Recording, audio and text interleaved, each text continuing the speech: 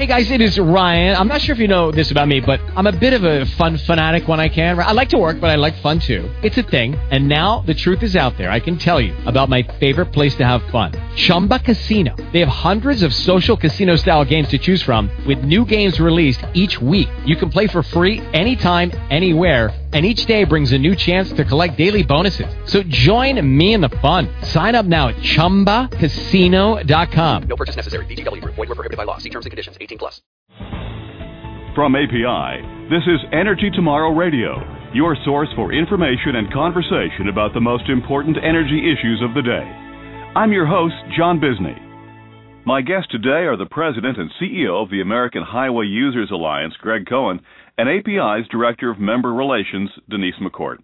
Now, Greg's organization has issued a news release about an annual study done by the Texas Transportation Institute on commuting patterns in the U.S. The study showed not very good news for a lot of motorists across the country. In fact, Greg, I bet a lot of the people, some of them listening to this podcast right now, are probably stuck in traffic. Tell us about what you found. Well, the study was conducted by the Texas Transportation Institute, and what they found was that back in 1982, we wasted about $15 billion just in wasted time and fuel because of traffic congestion. Now that sounds bad enough, but fast forward to 2005, and that $15 billion is now up to $78 billion. And this is an annual study this institute has done. And do you know, has that, over the period of time they've been doing it, sort of a gradual, steady incline in this? Yep, it's getting worse every single year. We're not keeping up with our traffic demand, and it's really gone from, I think many of us can remember back to 1982, right after they built the interstates and pretty much declared the job done, that traffic was a lot better than it is today, and we really haven't kept pace since. Well, let's get into it. What are the cities at the top of the list? Well, if you look at the absolute worst in total wasted fuel, Los Angeles, that urban area is wasting 384 million gallons of fuel just due to traffic congestion alone. And then next, of course, is New York City. That urban area wastes about 242 million gallons of fuel. Then Chicago is 142 million. So those are the top three. Run down the rest of the top 10 for us, will you? After Chicago is Dallas, and then Miami, Atlanta, San Francisco, Washington, D.C., and Houston. Now that's total for all drivers, and if you want to look at per driver, it's a little bit different. All right, those are the aggregate numbers now, Greg. Can you break that out for us by individual driver? Sure, and I think this is actually more interesting.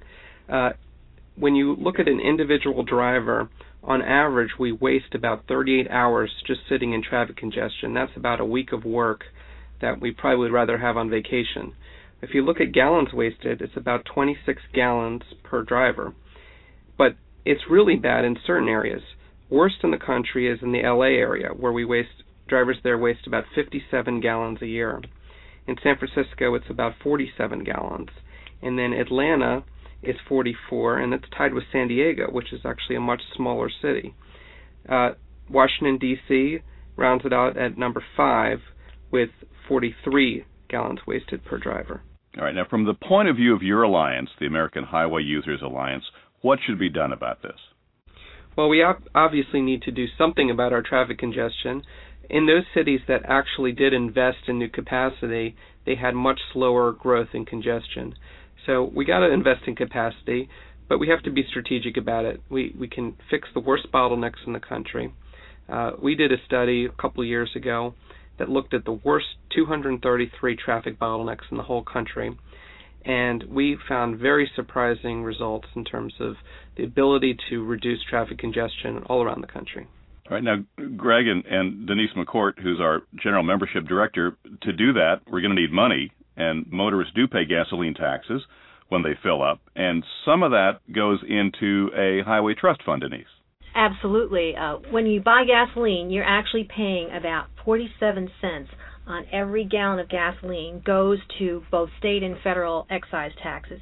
At the state level, the money goes for roads and bridges, and at the federal level, the bulk of that money also goes for roads and bridges. So we do see that the dollars that the highway consumers are using to pay for excise taxes are going for work on roads and bridges. It's a user fee.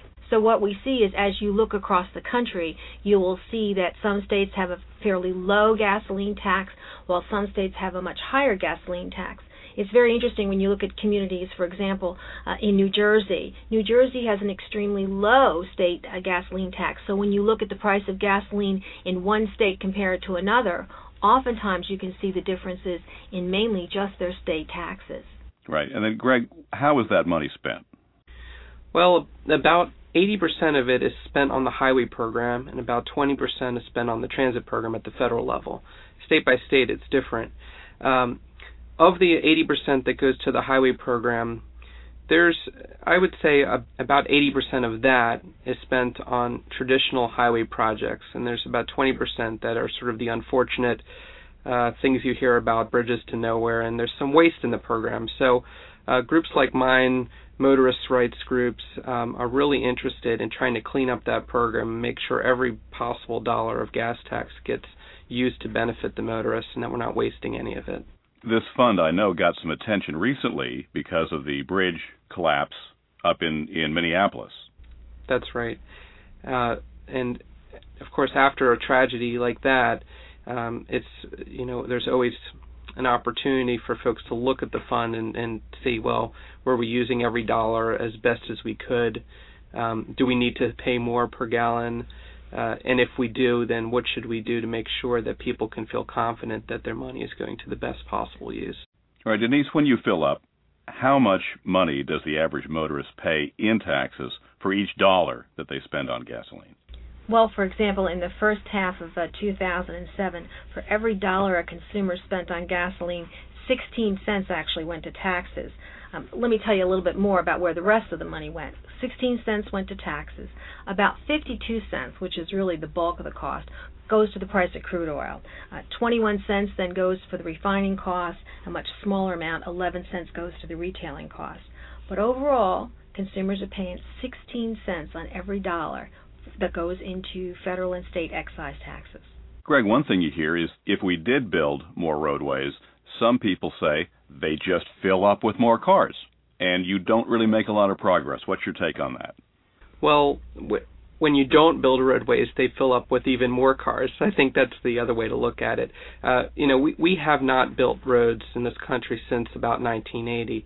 In new capacity, we've added about 4% to the current lane mileage of our highway system.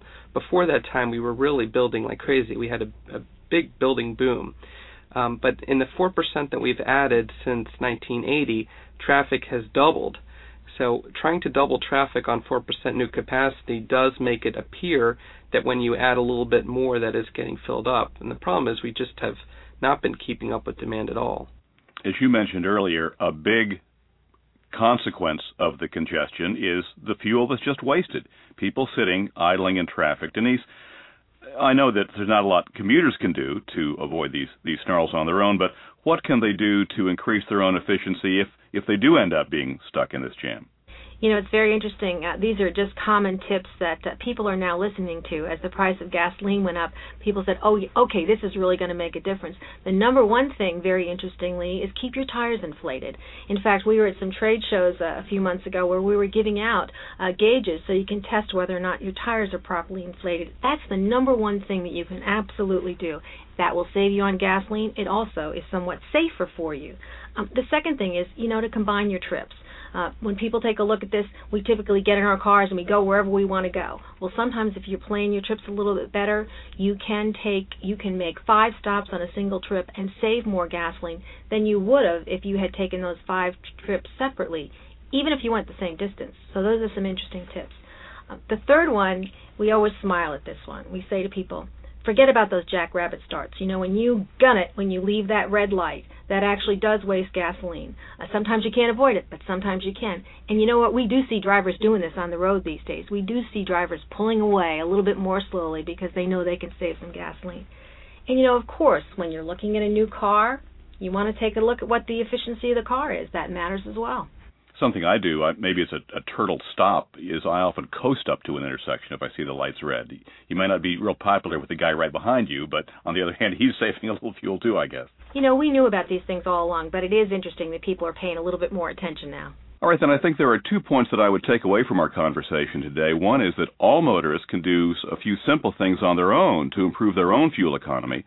And number 2, that some of the money that we pay for gasoline goes into a government fund, and the government has the obligation and responsibility to improve our roads and bridges and infrastructures to ease congestion. And taken together, both of those things could go an awful long way to help save fuel in this country and make everybody more efficient. So for those of you stuck in traffic today, thank you for listening. For those of you who are not, anybody, please write in more questions, future subjects you'd like to hear us address on this program. But my guests today have been the President and CEO of the American Highway Users Alliance, Greg Cohen, and API's Director of Member Relations, Denise McCourt. Thank you both for your time. Thank you. Thank you. Thank you for joining us on Energy Tomorrow Radio, brought to you by the people of America's oil and natural gas industry. For more information about this podcast, or to submit questions for future shows, visit energytomorrow.org. That's energytomorrow.org. Step into the world of power, loyalty, and luck. I'm gonna make him an offer he can't refuse. With family, cannolis, and spins mean everything. Now, you wanna get mixed up in the family business. Introducing The Godfather at ChumbaCasino.com. Test your luck in the shadowy world of The Godfather slot. Someday, I will call upon you to do a service for me. Play The Godfather, now at ChumbaCasino.com. Welcome to the family. VGW Group. No purchase necessary. Void where prohibited by law. See terms and conditions. 18+.